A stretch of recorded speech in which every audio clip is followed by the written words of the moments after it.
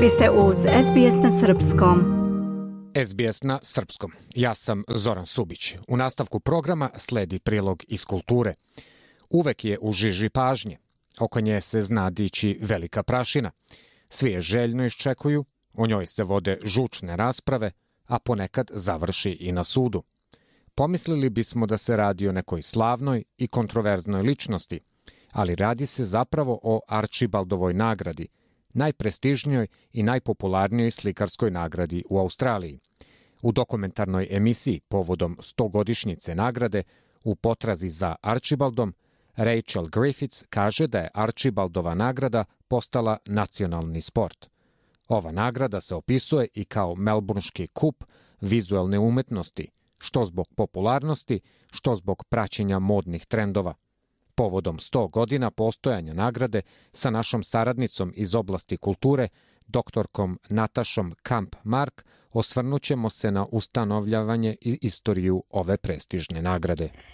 Nataša, dobar dan. Da krenemo od početka, da kažemo šta je u stvari Archibaldova nagrada, ko je bio Archibald i kako je sve počelo, s kojom namerom. Dobar dan Biljana, dobar dan dragi slušaoci. Što se tiče početaka, nagrada je prvi put dodijeljena 1921. godine, zahvaljujući legatu Žila François Archibalda, koji je znatan dio svoje imovine u oporuci namijenio ustanovljavanju ove nagrade. Archibald je bio novinar, izdavač, suvlasnik i urednik čuvenog časopisa Bilten u vrijeme kada je Bilten imao ogroman utjecaj na politički i književni život u Australiji. Archibald je u oporuci naveo i propozicije za dodjelu nagrade. U tim se propozicijama kaže da je to nagrada za najbolji portret, zatim da to treba da bude portret istaknute ličnosti, muškarca ili žene iz oblasti umjetnosti, književnosti, nauke ili politike, kao i to da autor portreta treba da boravi u Australiji 12 mjeseci prije roka određenog za prijem slika. Ovaj posljednji zahtjev nam možda izgleda čudno danas, ali ne treba zaboraviti da su u to vrijeme mnogi umjetnici napuštali Australiju i uglavnom odlazili u London. Upravo u tome se ogleda glavna Archibaldova namjera, a to je da podrži umjetnike i podstakne razvoj umjetnosti u Australiji, time što će javnosti pružiti priliku da diskutuje o australijskim umjetnicima, piscima, pa čak i političarima. Osim toga, dobitniku nagrade uručuje se i novčani iznos, koji se naravno tokom godina mijenjao od prvobitnih 400 funti pa do 100.000 australijskih dolara koliko se dodjeljuje od 2015. godine. Nataša, možda bi bilo dobro da kažemo kakva je procedura dodele Archibaldove nagrade, šta se sve dešava tokom te procedure? Procedura izgleda tako što umjetnička galerija Novog Južnog Velsa prvo raspisuje konkurs i poziva sve umjetnike koji ispunjavaju navedene uslove da galeriji u naznačenom roku pošalju portrete. Po zatvaranju konkursa sve pristigle portrete pregleda žiri od 11 članova, od kojih su samo 2 umjetnika, a preostalih 9 mahom su poslovni ljudi. Proces eliminacije se obično vrši u 2 kruga, nakon čega se izaberu finalisti. Zatim od svih finalista žiri bira pobjednika. Nakon proglašenja pobjednika, svi portreti koji su ušli u finale izlažu se u galeriji Novog Južnog Velsa, gdje ih tokom nekoliko mjeseci mogu vidjeti posjetioci i glasati za portret koji se njima najviše dopada. Portret sa najviše glasova dobija nagradu publike. Osoblje galerije također bira portret koji se njima najviše dopada i taj portret dobija nagradu odjeljenja za pakovanje. Od portreta koji ne uđu u finale sastavlja se takozvana izložba odbijenih portreta.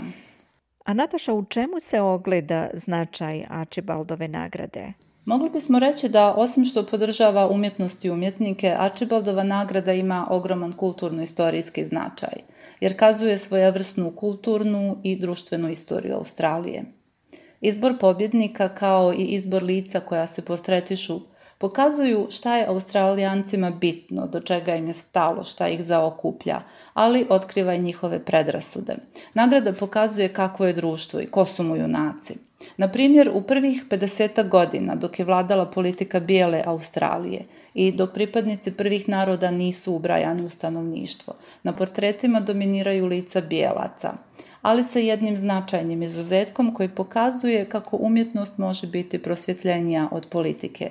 Naime, slikar Sir William Dargy je 1956. godine osvojio Archibaldovu nagradu za portret Alberta Namadjire, aboriđinskog umjetnika iz centralne Australije, pionira savremenog aboriđinskog slikarstva. To je bio prvi put da je portretisana ličnost na nagrađenom portretu pripadnik prvih naroda. To će se ponoviti samo još 2 puta, ali ne prije 2004. kada je nagradu osvojio portret koji prikazuje glumca Davida Gulpilila i 2009. kada je nagrađeni portret prikazivao slijepog aboriđinskog muzičara Jeffreya Gurumula. No, bio je potreban cijel jedan vijek da autor nagrađenog portreta bude aboriđin. To se dogodilo tek 2020. godine kada je nagradu dobio Vincent Namadjira, praunuk Alberta Namadjire. Osim toga, Archibaldova nagrada odražava i talase migracije, pa tako, na primjer, na pobjedničkom portretu iz 1960. za nas je interesantno da se tu nalazi lik Stanislava Rapoteka, imigranta i umjetnika iz tadašnje Jugoslavije. Zatim, na pobjedničkom portretu iz 1961. imamo lik rabina Izraela Poruša, a na pobjedničkom portretu iz 2019. nalazi se umjetnica azijskog porijekla Linda Lee. Dakle, bilo je potrebno mnogo godina da Archibaldova nagrada uhvati korak sa australijskim društvom, koje je s jedne strane postajalo izrazitije multikulturalno, a sa druge sve više prepoznavalo značaj aboriđinskih stvaralaca. U posljednje vreme dosta govorimo i o rodnoj ravnopravnosti, ali kakav je stav žirija ove nagrade bio prema rodnoj ravnopravnosti kroz vreme, kakav je sad? Iako je Gilles-François Archibald tokom svoje novinarske karijere podsticao žensko stvaralaštvo, za 100 godina postojanja Archibaldovu nagradu dobilo je svega 10 slikarki, od toga 6 u posljednjih 20 godina. Kada se to desilo prvi put 1938. godine i nagrada pripala Nori Heinsen, uslijedile su, nažalost, neumjesne kritike i komentari od strane nekih kolega slikara, koji su tvrdili da žene ne umiju da slikaju dobro kao muškarci, te da je osvajanje nagrade uništilo Norine šanse za brak. Osvojivši nagradu u 27. godini, Nora Heinsen je do sada najmlađa osoba koja je dobila Archibaldovu nagradu. Iz tih razloga veoma je značajno što se ove godine prvi put za 100 godina postojanja nagrade desilo da bude podjednak broj muških i ženskih finalista. Također bi bilo interesantno znati da li se nekada tokom 100 godina desilo da Archibaldova nagrada nije bila dodeljena nikome. Uvijek temeljni Archibald ostavio je i tu mogućnost. Predviđeno je da se nagrada dodjeljuje svake godine za najbolji naslikani portret, ali se u Archibaldovim instrukcijama navodi da žiri može da odluči da ne dodijeli nagradu ukoliko smatra da nijedan portret nije dovoljno dobar.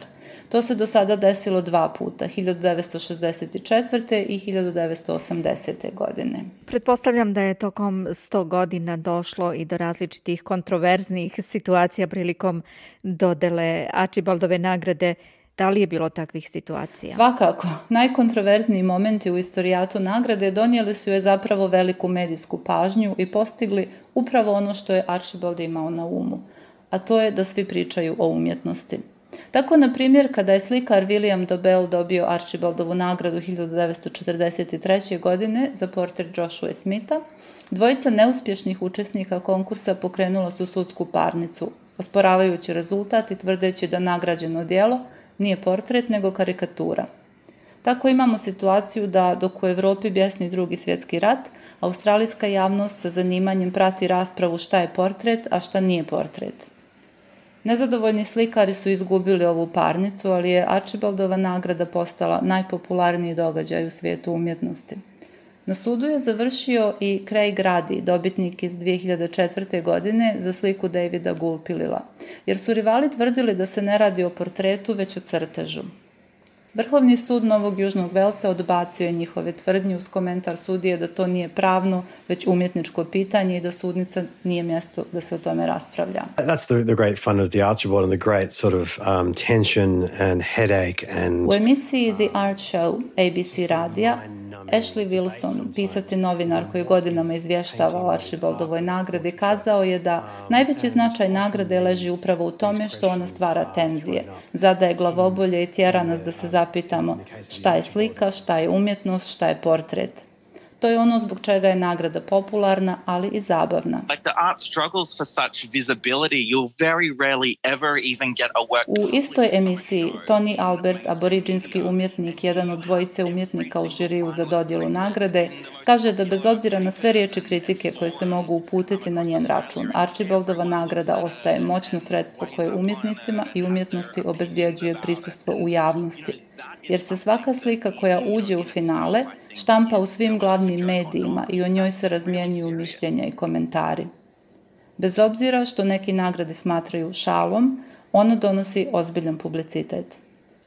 Ostaje nam još samo da se zapitamo kako bi Gilles-François Archibald ocijenio neke od nedavnih dobitnika, s obzirom na to da je nagrada prešla veliki put od prvobitnih fotorealističnih dijela do današnje proliferacije stilova i subjekata.